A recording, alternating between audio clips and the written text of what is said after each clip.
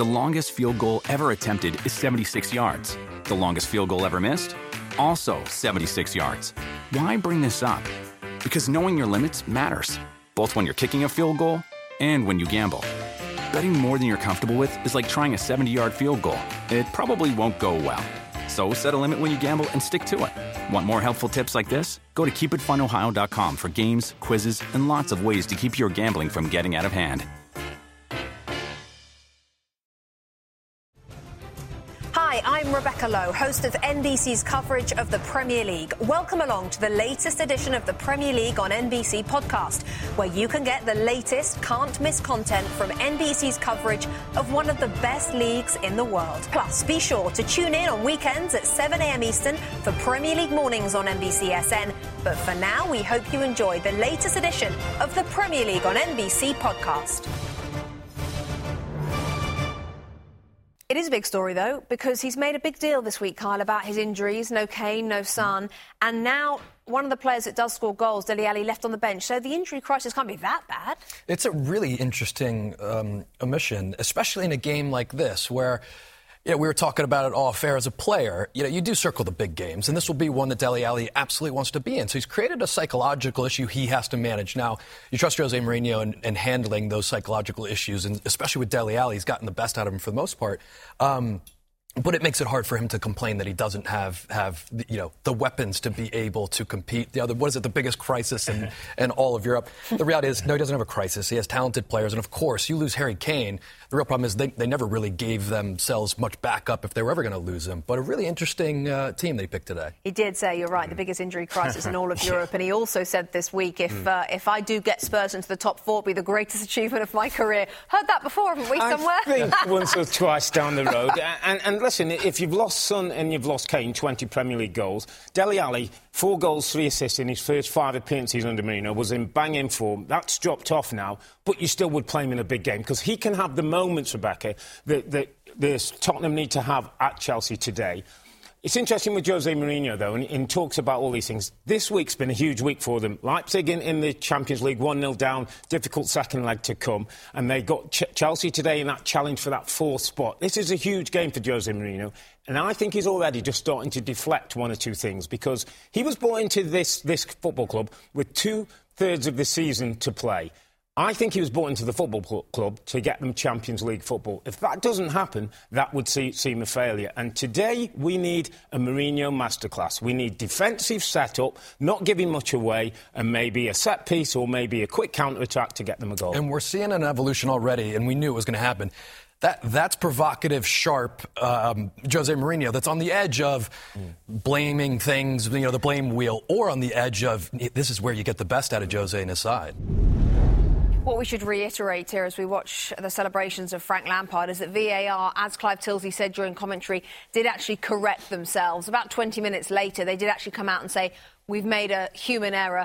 We now think it was a clear and obvious error, and Lo Celso should have been sent off. So they're making a decision which everyone seems to disagree with. Then they're reversing that decision while the game is still going on. I mean, in this case, it didn't ultimately affect the result of the match, but it could have done, Robbie. Could have done. It did last week against Manchester United. Is VAR broken for you, as Carl said?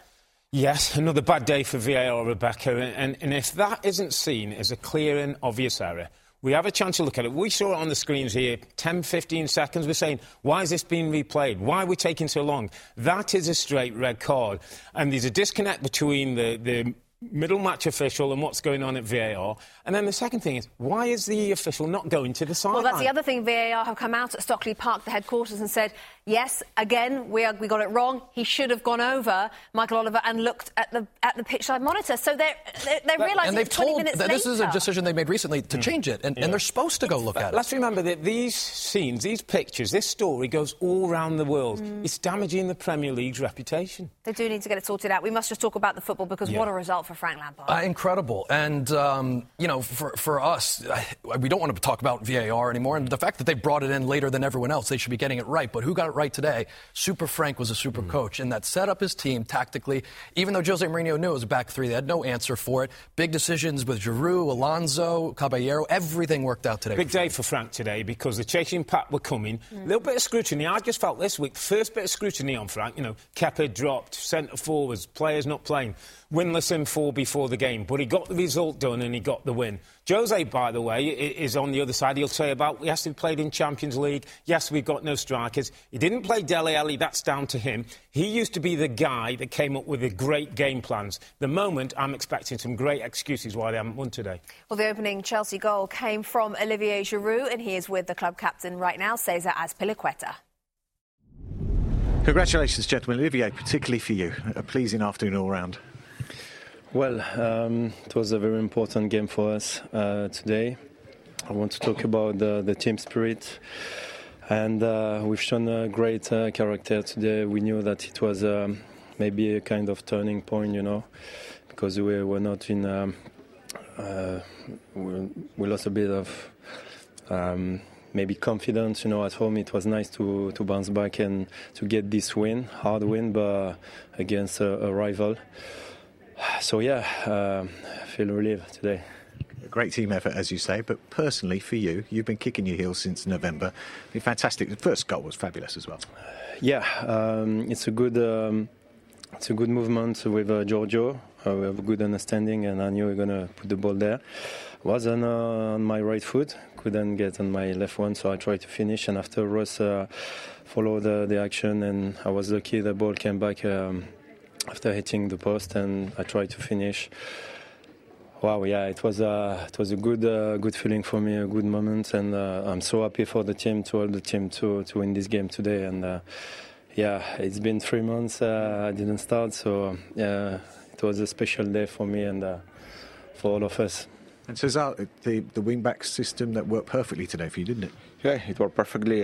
We have shown through the season that we can adapt to different systems. Every game is different, but I think above the tactics, today was a day where we knew what it means for everybody at this football club, for the fans.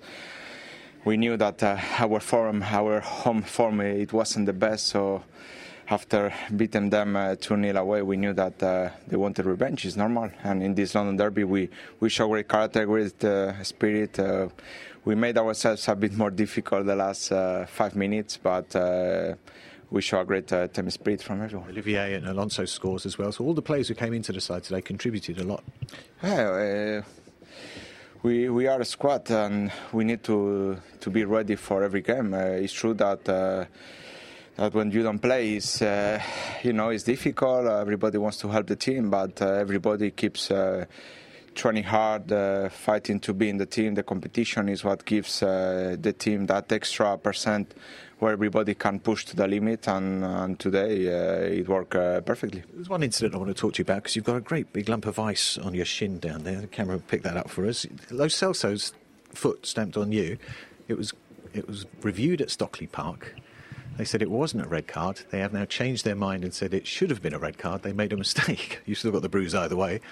Yeah, honestly, I'm not a player that I like to be on the floor, because I'm a defender. I'm tough and I make fouls, but it was not a normal foul, because it was a clear stamp on my shin. I felt it straight away, and I was surprised that even that was not a red card, but not even a yellow card. And obviously everybody can make mistakes, but when you have a lot of replays, I think it could be easier. Of course, you've had a little chat in the dressing room with Frank Lampard. This is a big step to keeping that top 4 place, isn't it?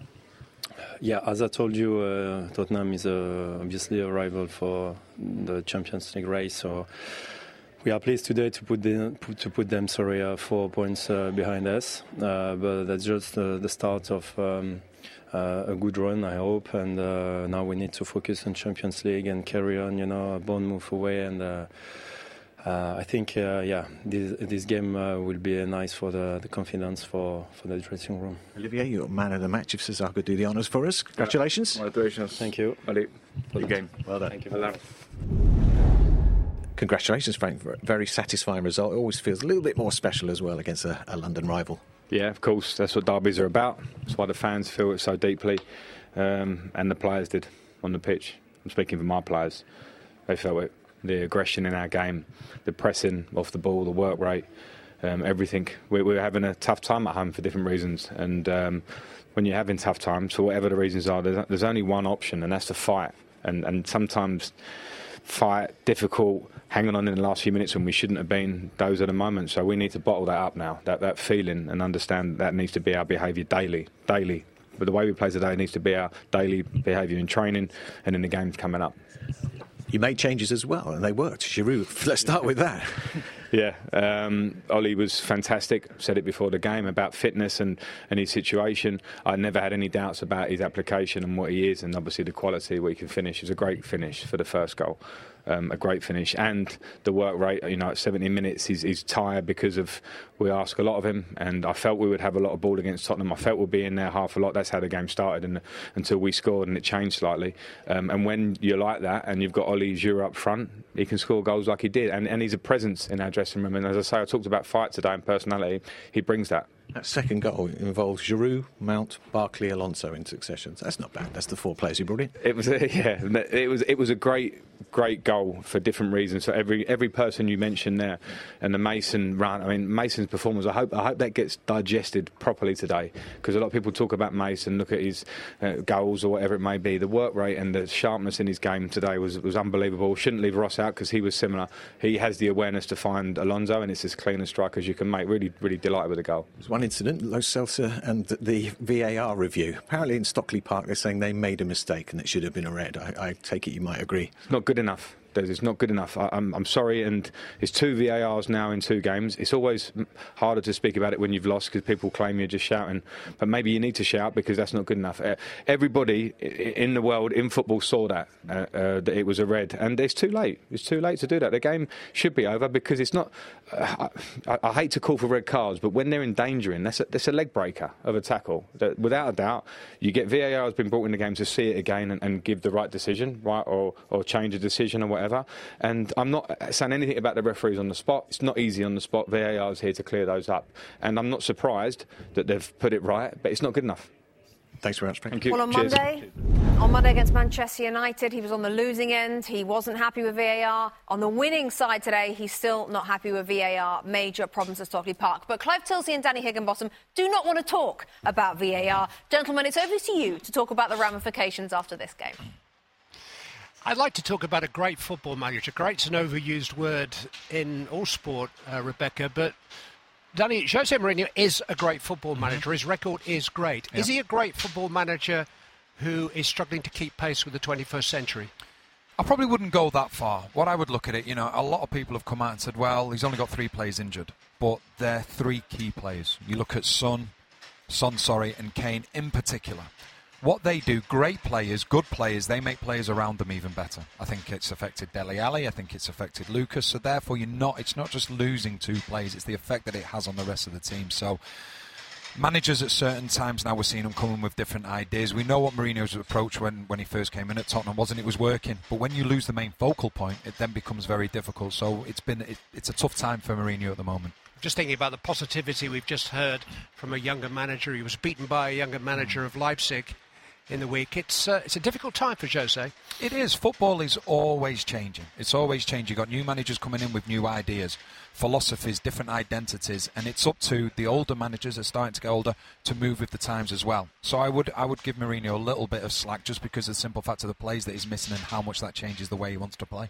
And Mourinho, Arteta, Lampard, Solskjaer, all relatively new to the job, all at big clubs who need to spend in the summer and need to be in the Champions League in order to lure the best players. Yeah, 100%, no doubt about it, because the top players want Champions League football, so it is going to be a race all the way to the finishes in terms of who gets there, and who does will have the richer pickings of the players they want to bring in.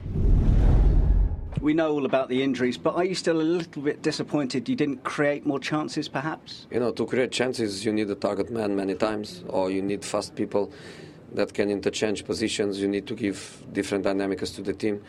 We don't have a striker, and we have tired players. It's as simple as that. So I think they did very, very well. If we score a goal before our opponent, then I think we have a chance because we are well organized, and then we can try in the counter. But when the opponent scores before us and they drop blocks and they press us, and it's very, very difficult for us. Can you take something from the fact that despite the fatigue and the injuries, you only lost narrowly in the end? No, a defeat is a defeat. But the good thing is that in the last second the players were still fighting for a result, and that for me is a very important thing. Lo Celso didn't get any punishment for his challenge. We've heard now that it should have been a red card given by VAR. You had a good view of it. What were your thoughts? No, I didn't have a view, no. So you don't think it was a red card? No, I didn't watch. I didn't watch on TV, and in the game, I don't know. And just finally, anything different about the reception today from when you've come here with other teams in the past against Chelsea? I didn't feel anything, honestly. I was focused in the game. I didn't feel anything. In here, in the tunnel, in the dressing rooms, everything is normal, as always. And from the stands, no problem.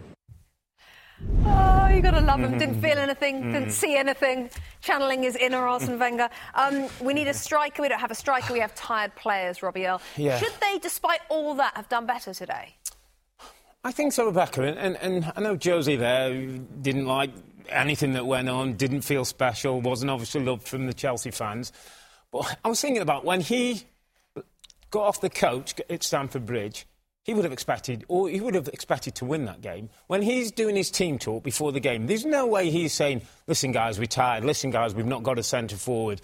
We're probably going to lose this game. He has set them up, 5 at the back, 4 midfield, 1 up front, to win the game. And by the way, he's lost his 2 highest Premier League goal scorers in Heung-min Son and Harry Kane. He's got Dele Alli, who's a forward, who's like a number 10, can break forward, has got legs, can score goals. He leaves him on the bench. That's his call. Well, that's an interesting one, because before the game, you both were surprised at that. Even more so now, with hindsight, that Dele Alli didn't start this game today? Especially when some of the moments where they were able to make Chelsea uncomfortable were runs out of the midfield, where someone can stretch that back line. Dele Alli, in his best season, if you go a few seasons back, is an ace at that. So, listen... The excuse wheel is coming. It's kind of amazing. You know, don't have a number 9 entire place. It's amazing. Didn't watch it. I was standing 2 feet from it. Didn't see it. But here's the reality. He doesn't have the team he needs to be as successful as he wants to be. Eto'o when he was at Inter Milan. Hulk when you go back to Porto years. Cristiano Ronaldo, Eden Hazard. He had a special player that could take them from a low block and almost single-handedly transition them to be a threat on every single occasion. Eriksen's gone. He was using that from the bench, even though he knew he didn't want to be a part of the project. So he does have an issue, even when Harry Kane gets back.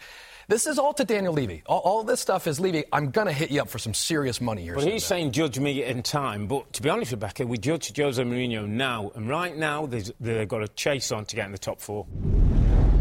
Well, here in the studio this Sunday morning, alongside me, Robbie Earle and Carl Martino. And Robbie, the stats tell you everything. Ole Gunnar Solskjaer is much worse than all 3 managers that came before him, all of which were fired by Manchester United. Yeah. Where are we with United and this project of Ole Gunnar Solskjaer as we now head towards the final quarter of the season? Where we are right now, Rebecca, is that Manchester United standards have dropped. At times, the expectancy of Manchester United is lowered.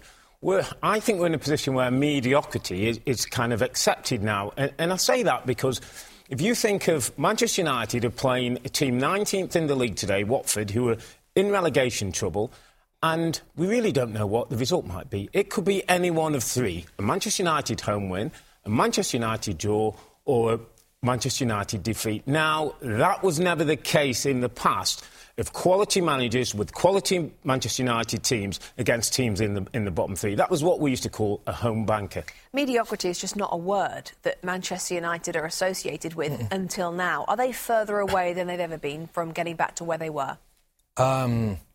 They're further away than they've been from success in a long time. Mediocrity was a word you wouldn't even whisper in the hallways of Old Trafford. Now it's something where we have to recalibrate expectations every weekend and sort of, give them a participation medal. And, that's what's the hardest thing. I love being a neutral and not being tethered to a team because of the torment of loving and sort of crying with your team. For every neutral, it's not enjoyable for Manchester United not to be relevant. And I think Ole Gunnar Solskjaer, I guess in a way, how far away they are might be the bottom point where they see, with Paul Pogba maybe leaving and all the money that they've wasted under the previous managers, now they have to get a football director that can change things. Sir Alex Ferguson and David Gill were magicians in that they were 24 different jobs in 2 people and brought remarkable success that I think we'll never see again in English football. But if they don't get someone that can steer this ship, that's capable, that has the nous of understanding the market and how to rebuild this great football club, they're going to stay in mediocrity for a while. I just wonder as well, I'll pick up on a point that Cal's made. You look at that graphic, Rebecca, and Ole Gunnar Solskjaer is a Manchester United legend for what he's done on the football pitch in the past. Does that in a way hold them back? Are standards allowed to drop a little bit more than they would be if he wasn't a legend? Because if he wasn't a legend, I can tell you now there'd be a clamour for him to lose his job. Yes, they need a sporting director. That's an important part of the piece they're missing. But what he's delivered on the pitch consistently has not been Manchester United standard. But do you think that the clamour will come this summer, despite the fact that he's a legend? It should do, because he should be held at the standards that Manchester United are expected to get to. And because he's a legend, shouldn't mean that we now expect less. It shouldn't mean that Watford can go to Old Trafford and expect to win a game. Very quickly, is there any part of you that believes that Solskjaer should be the manager of Manchester United in August, start of next season? If Pochettino's available, you go and get Poch. In the studio alongside me, Robbie Earle and Carl Martino. It was a good game of football, gentlemen. The significance of that result, Robbie, is what? It's important for Arsenal to get the 3 points, back-to-back wins for the first time since early in the season. Mikel Arteta is slowly getting his message across. He's probably got no fingernails left, but he's got 3 points. That was the important thing. Graham Lasso mentioned it in commentary. Part of when Arsenal play well, they look like a top-6 team. But their inconsistency of their play and the lack of intensity at time means that sometimes they play like a mid-table team. And that's what Arteta's going to have to address. But I can see progress in this team. Yes, it was a little bit sort of seat of their pants at times today, but you see progress in what they're trying to do, how players are more accountable to themselves and their teammates, and that's an important win today. Ancelotti talked earlier this week about how it makes him want to cry how bad Everton are at top 6 clubs on the road. That there is the bridge he's going to have to, the gap he's going to have to try and bridge, is it not? Yeah, and we were looking for him to shake Arteta's hand on the way out. He might have had tears in his eyes and didn't want to be seen to be crying, because again, it's for him, as someone used to the level of consistency and focus and I would say execution on both ends with the clubs that he's had, the competitions he's been in. He'll be so disappointed in how well they played through stretches of this game, and then Calvert-Lewin was profligate in front of the goal in a way that number 9s are not normally in squads that he has. Then on the other end, a couple lapses defensively means they leave with nothing today. And I think both managers will be a bit concerned in the inconsistency in their sides. Arsenal, it is improving, but they've tied so many games, and today was a tie game. I mean, today was a game where they should have left with a draw based on how many chances they gave up. A great example of the inconsistencies, especially of Arsenal. They concede a goal in the first minute of the first half, but then score a goal in the first minute of the second half that becomes a winner. That's what Arteta's dealing with. Both of these teams, their managers want them to dominate. I mean, nothing about today was domination. Both teams took turns dominating the game. Let's take you back to North London, shall we, to our commentary team, Graham Lasso and Arlo White, still on the gantry, still waiting for us, gentlemen, for your post-match thoughts. Well, it's a very positive Emirates Stadium, and we haven't always been able to say that in recent years, have we? How do you assess the Mikel Arteta project and how it's coming together here? Well, it's a stage-by-stage process, isn't it? I think he's definitely got the discipline, the work rate, the togetherness, unity, the standards that he's looking for. But as the guys have said in the studio and we said in commentary, it's about finding consistency and dealing with different stages of the games with different approaches. So there's a vulnerability and a softness to Arsenal that always seems to appear when, as soon as you mention in commentary, well, it's getting a bit quieter, they tend to switch off a little bit and lose their concentration. And against a team like Everton, who are so tenacious, I think they look really good as well under Carlo Ancelotti. You know, there was always going to be a threat of them conceding that third goal, but they're exciting. I think everybody's demanding more out of each other and they're building something, so that's good, both on and off the pitch. Dominic Calvert-Lewin got things started after 50 seconds, a terrific goal, really athletic, overhead kick. In the second half, he had a few opportunities. Might he rue those tonight on the way home? Yeah, I think so. I mean, you know, he got himself into a couple of good positions. Him and Richarlison working down that left, then looking up, waiting for that pass. And as Calvert-Lewin's running across the goal, he's losing the angle of the goal as he's getting nearer that front post. So then your touch to get it on target has to be so deft and accurate to not only hit the target, but to beat the goalkeeper as well. It's a very difficult thing to do. And that header at the end, he's under a lot of pressure. He does well to direct it. And he's, a couple of inches wide? There's not a lot he could do wrong. But, again, standards, players like that are going to say, I should have scored. Who will finish higher out of the two teams? I think Arsenal will just about. Very close. Well, it was a hugely entertaining game here at the Emirates. Let's head downstairs and hear from two Arsenal heroes, goalkeeper Bernd Leno and the scorer of a brace, Captain Pierre-Emerick Aubameyang. Bernd, Oba, first of all, a terrific victory. How much did you have to dig deep into your well of character and also energy after the week you've had? Yeah, it was a tough week, and it was hard today to find some energy at the end of the week, but we did it. I think everybody is doing well and giving more than 100% to win this game. Bernd, did you feel that you were hanging on a bit in the second half? Yeah, I think you could see that our power was at the end, and we were fighting. I think when you see all the faces, when you see how Oba's blowing, you can see how much he was running, and everybody was happy after this game because we deserve this after this tough week, and we have to keep going like this. Your goals were hugely important, of course, Oba, but how about the saves? Several saves that Bernd made second half. Yeah, we're always happy to have him. You know, he saved us a couple of times at the right moment, so we are really happy to have him, and we're proud of him. And we know that we can count on him. That's always good for us. Then he gives us some more energy to push and to give everything. Thankfully, it doesn't matter now. But Everton's second goal, could you have done anything about it? Did it just come at an awkward height? Yeah, maybe I could. My starting position could be higher, but. As a goalkeeper, it goes always very quick, and I think it was very unlucky from me and a little bit lucky from, I think, Richarlison, but at the end doesn't matter. We won this game, and that's the most important thing. Oba, your two goals, once again, your movement, a big factor. But how good was that ball from David Luiz for the first? Great ball. I knew when I saw his face, he was how we say this. It was commitment. How we say? Well, okay, doesn't matter. He was with the ball. He was with the ball, and I just ran through the defense, and then I was 1-against-1, and I love this. So that's good. Mikel, a fantastic game, full of action, and obviously a great win. But from your point of view, what was the best thing about it? The best thing is the spirit that we showed. Just coming back from Europe. 3 games in 7 days, consider a goal in first minute, the way we reacted, the way we played for 60-65 minutes is exactly what I want from my team, and against the resilience that some of the players showed when they were absolutely knackered and they kept going and going and going, and this is exactly what I want. Did the game change for Arsenal in some ways, obviously after getting over that initial shock, but the substitution that you were enforced to make? I don't know, probably a little bit, but we had no choice. With Kolasinac, he had a shoulder, and then with the other ones, everybody was looking at me saying, I'm cramping, I'm doing this and doing that. We could only change 2 players. I tried to condense a little bit more the midfield and have a little bit more energy, but we had to defend at times very, very deep, and we suffered. Bernd Leno said he should have done better on Everton's second goal, but did he more than make up for that with his second half performance? Yeah, absolutely. He was really good. In the right moment, he saved us, and I'm really pleased with him.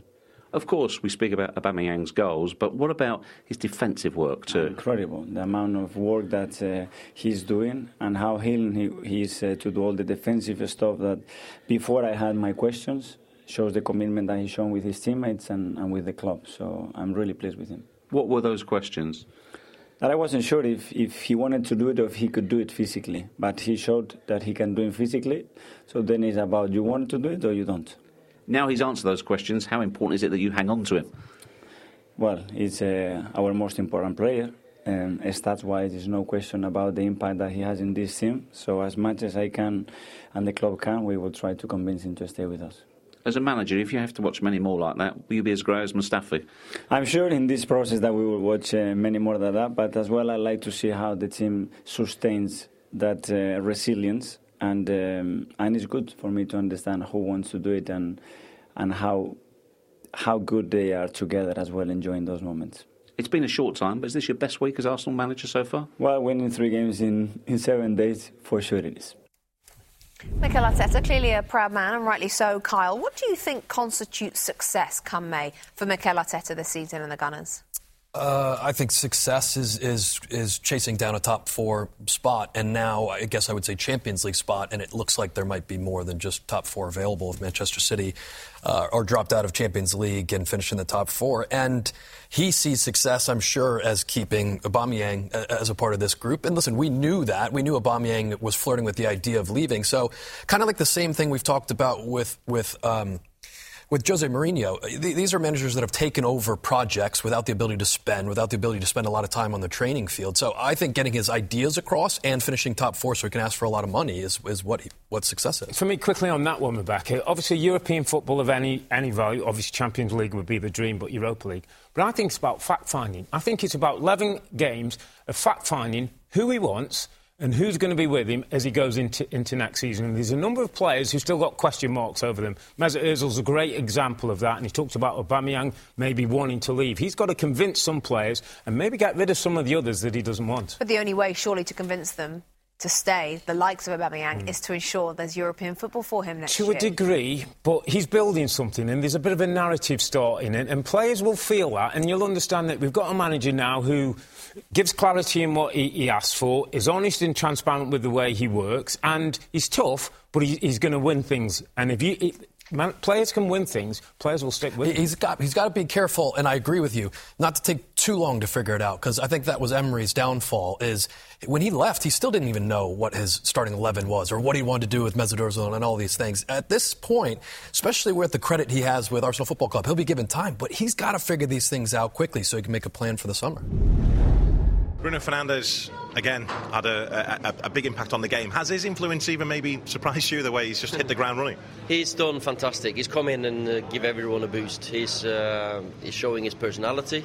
He's a Man United character. He wants to step out at Old Trafford and wants the ball all the time, wants to control the rhythm, wants to help his mates, conduct the play. And the way he took the penalty was fantastic. So very pleased with him.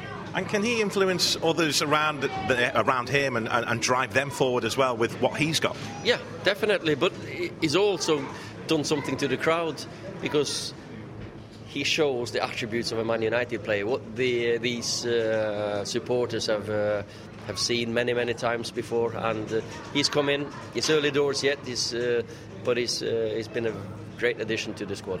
Anthony Martial's goal, I know you've said maybe he could hit 20 this season. Yeah. It's a great finish, wasn't it? Yeah, absolute top-class skill. Good run in behind, and then it looks like he's out of it, but he shows that skill so many times, Santos. So this week has been a good one for him. Header, like a proper centre-forwards goal. Then against Bruges, he scores an individual goal where he just grafts and wins the ball, and then this skillful one. And you spoke about United players. They love a young player coming through here. That finish from Mason Greenwood was explosive. He is.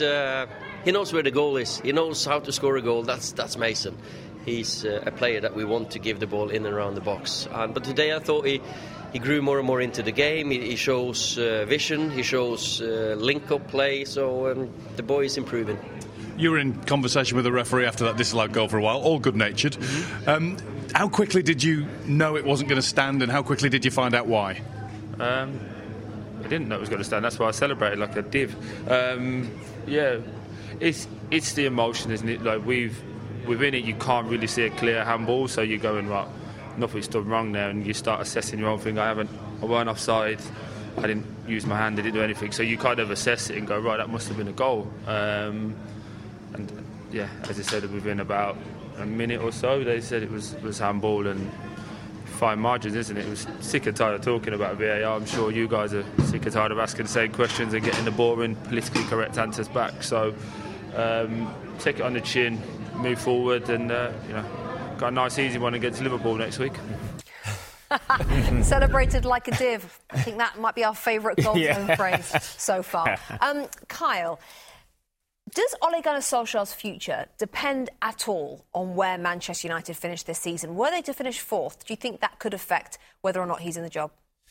Yes, I think his future is more impacted by what's available.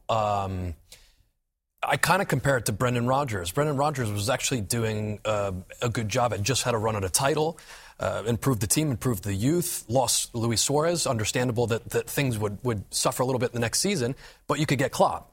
If you can get Pochettino, I kind of don't think it's going to matter where Ole Gunnar Solskjaer finishes. And listen, he's a legend. They want him to succeed. But on the body of work, if you have a manager like that you can bring in, they've made the mistake of not bringing these managers in the past. I think they have to do it now. What do you think?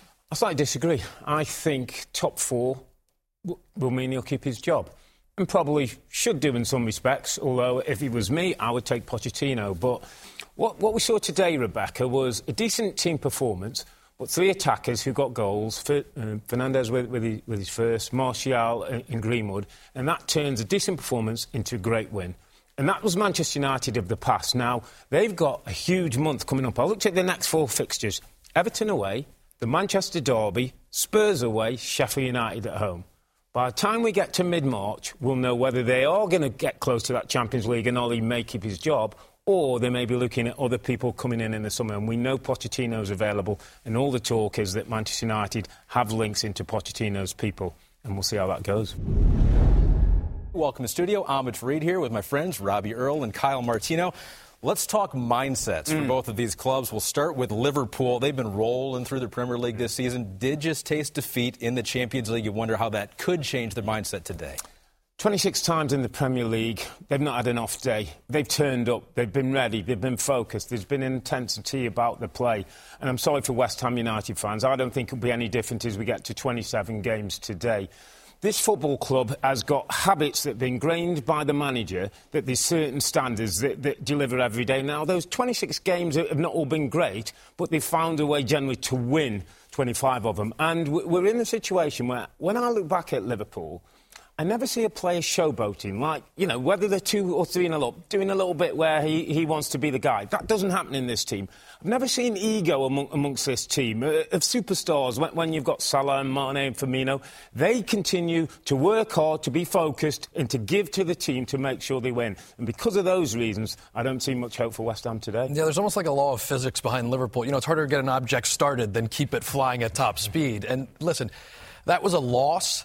That was a victory, in a way, in Champions League in the context of how hard it is to go win at Atletico Madrid, knowing what they have second leg back at Anfield. So you can get lost in context there. You could also make the mistake to think that they're wounded in some way or they're a different team because of that. You know, I was laughing the other day. It's kind of like, you know, when Rocky caught Drago and cut him. That turned that fight around. This does not turn any fight around where anyone thinks that Liverpool are weakened. That focus that Klopp used to have to instill in them from day one, where they were a team with lapses. They were a team with mistakes in them. They're not that now. West Ham are basically looking at a mountain today they have to climb. Liverpool has been so cool, so calm, collected. Nothing going to change perhaps today. Panic probably setting in for this West Ham team when their observers look at this one and say maybe the best result we can hope for today is a 0-0 draw. A worry for West Ham. Last week, they went to Manchester City, who were 20 points worse off than Liverpool, and they surrendered. Got beat 2-0, didn't really have a go, sat back and were passive. There was no real attacking threat. My worry for West Ham United, and if I had a clipboard, as the players were coming off the team bus, going into Anfield, and I said, do you really think you can win today? I don't think I'd be ticking too many who say, yes, we can win. And that is a problem. When you go to wherever it is in this league, you have to be prepared to be perfect in your execution, train and work as hard as you can so you're ready for the game, and then maybe a set piece. Think about a couple of things you can do in training to quickly counter-attack and give yourselves a chance. But I don't think West Ham do that. I think it's almost like damage limitation from the start. Yeah, I mean, in terms of belief, you know, West Ham are in the wilderness right now, and then the tough challenge for Moyes is, making a cracker last. I mean, that's the hard part for a manager is you have to ration belief throughout the team. It has to come from you. And I feel like from day one, we haven't really seen in David Moyes that he believes he can turn this around. And it might have changed the formation today as kind of one attempt to see if he can tactically do something. I just worry about the profile of a West Ham United player. And by that, I mean they've got some great footballers. If you're 2-0 up, they're going to look really good. But if you go 2-0 down, it's like, where's everybody gone? Not guys you'd want in the trenches when they're in a relegation fight. You look at the fixtures coming up for West Ham, going to be very difficult to pick up points, a very brutal schedule, and that starts today. We're impressed with Liverpool when they win 4-0. Are you almost more impressed with what you just saw from them here today? I am, because for 30 years they've not won a title, Ahmed, and this is one of the great football clubs who've had some great players. Some of the best players we've seen in English football: Fowler, Owen, Gerrard, Suarez, Carragher. I mean, players who were not player of the season. They've won cup competitions, domestic and European, which tells you on any given day they were good enough, but they could never do it over a long period, over a season.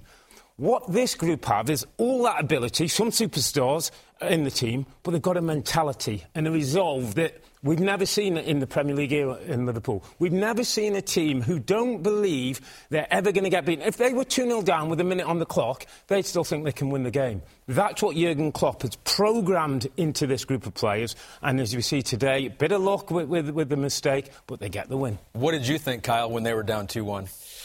Well, I'm going to say what Robbie Earle said and not take any credit for it. We're sitting right here and we were looking, and Robbie Earle, as we normally do, someone says something, Robbie goes, if they score once to tie it, they win this game. And it's funny, like, we're very prescient, but it's that inevitability. And they have a Klopp, right, that programmed this belief, this irreverence, this just absolutely relentless pursuit of 3 points. But they have a Klopp as well. And for a long time, that's been, I don't know, just this extra man. And it's just in the last 2 seasons. And that's something that Jurgen Klopp spent a lot of time focusing on, was getting to sort of manage expectations, but now get them to join in the belief that it doesn't matter how badly it's going if we're down. We're going to go on and win this game. I mean, it was pretty remarkable that they did it again. And you have to feel a little sorry for West Ham United. You go away at Anfield, you're winning 2-1, you score a couple of goals, and you come away with absolutely nothing. And they're in a real fight at the bottom of the table. That's a back-breaking loss for West Ham, because you looked at their upcoming fixtures, and they don't get a whole lot easier, although it has been very tough with Liverpool and City in the last couple here. Jurgen pushed to the limit tonight, is that fair to say? Yeah, absolutely. I think we had 70-something% possession, but West Ham did with the 30%. They had really good stuff, to be honest. We started really well. I liked a lot how we started. Scored a wonderful first goal, where, again, Trent was a bit, I think, quicker in mind, not sure. Everybody thought it's a corner, and then he puts the cross in, and Ginny's there. But then we weren't good in the second ball situations. Antonio won the first ball. That's not a massive problem, but for the second ball we have to pick them up much more often. That's how it happened, how they had the 3 corners in a row, and the third one then finally was in. Pretty much we struggled a little bit in these situations, and that really gave West Ham a good feeling. So we had a lot of finishes, but so they had a lot of goalie kicks. With these goalie kicks they could win the second ball. That was for us difficult tonight. Well, then you have to. They score the first one, and then you have to. We lost a little bit patience in the first half. Then in the things we did offensively, you could see there was a little bit here, not nervous, but we wanted it too much. Going in the second half, and they scored a second goal. I have to watch it back. Didn't do yet, but I have to watch it back how that happened. They have that situation, scored it or finished it off, and so then we had to. We were forced to stay calm and do the right stuff, and I think all the goals to be scored were kind of strange a little bit, but the best goal we scored didn't count because that was exactly the football we wanted to play. But then in the end, obviously Sadio was slightly offside. But yeah, you have to squeeze it, you have to force it, and that's what we did tonight. And so we got the 3 points, and it's so special, it's unbelievable. It's 13 wins now by a single goal. When did you develop this knack of seemingly being able to win from nowhere? I seem to remember like 2-3 years ago, you won when you played great, and when you didn't, you'd drop points. When did that change? For sure, the Champions League final helped a lot. Just to know that we are able to. Look, I said it after the Champions League final when we played it. It was the worst final I ever played with a team, but the first we won. We were better with Dortmund against Bayern. We were better with Liverpool against Sevilla, against Madrid, but against Tottenham we won because we learned in that season that we don't have to be brilliant. We have to do the right things again and again and again and defend with all we have, and then there will be moments. It's long ago, and obviously we had to work on that. We worked a lot and wanted to work on consistency, staying in the game, using different situations. Our set pieces were really good tonight, but a bit unlucky with Virgil. And I think the first set piece was a brilliant one, and Sadio was in the air. Was it Sadio or Gini? I'm not 100% sure. And he missed the ball, so a free header, and then we miss it. So that was good, and we needed set pieces from time to time. And so and they brought us back tonight as well, not with a goal, but with just getting the momentum back again. And because we had a couple of set pieces after each other, and that was helped a little bit. So it's just that you need to have different ways. So look, there's so many things I could say what we could have done better. That's all true and 100% right. But to get this number of games, which the boys won now, you cannot be brilliant all the time. Something would be really wrong, because that would mean the other teams do everything wrong and we do everything right, and it's not like this. We just try to make the best of it, the best of what we have. And so I'm again really pleased with the attitude we showed, that we stayed in a game. You could see the boys still believe. We had sensational situation. The crosses were a bit too hard from Robbo and Trent, but we had super situations where we brought them in the right position. When they put the crosses in, it fell a little bit like shots instead of crosses, so we missed these balls, but no, all okay. So you have equalled another couple of records tonight, one of them being 18 straight league wins, City's record from a couple of years ago. Do the nights like tonight show how special those records are? Because it shows how hard every game is. When City did it, I never thought that it will be beaten, to be honest, or equaled, whatever. I just kind of couldn't imagine. Now we did it. I cannot believe that it happened, to be honest. But I know there were so many different and difficult moments in that time, and I liked it a lot when tonight, for example, pretty much everything what is kind of positive helps. And we conceded tonight the equalizer, and the stadium was rocking. So really was there, and it helps massively. That makes us a special place. That you are not only on your toes when everything is clicking. So so often in that season that helps. Whatever will happen in the season, it's an effort of all of us, and it's I couldn't be more thankful and couldn't appreciate it more, the support we get from everywhere. So it's so far so good, but now let's carry on. So last question, 12 points more needed, but after tonight and how maybe stressful it was, does 12 points sound like a lot? Yeah, we know that. We know that, and you see City playing, and this is the team in world football who is just able to win all the other games. So that means, yes, we have to keep winning, and that's exactly the next one is Watford, which was difficult here. And Man United won it in the end 3-0. We saw it a little bit, or I saw it already a little bit, and there were a lot of moments where Watford could have scored. They were in the beginning really strong, so we need to be ready, and it's a home game for them, and it's a big chance. They're in a difficult situation, so it's not about shining, it's about hardest work. And as long as the boys are ready to work really hard, I'm not concerned, but it's still a job to do. Well done. Thank you very much. That does it for this edition of the Premier League on NBC Podcast. Be sure to check out other episodes where you'll get a collection of our most spirited in-studio debates, as well as exclusive on-site access. Plus, don't miss out on Premier League mornings on weekends at 7 a.m. Eastern on NBCSN. I'm Rebecca Lowe. Bye for now. The longest field goal ever attempted is 76 yards. The longest field goal ever missed? Also 76 yards. Why bring this up? Because knowing your limits matters, both when you're kicking a field goal and when you gamble. Betting more than you're comfortable with is like trying a 70-yard field goal. It probably won't go well. So set a limit when you gamble and stick to it. Want more helpful tips like this? Go to keepitfunohio.com for games, quizzes, and lots of ways to keep your gambling from getting out of hand.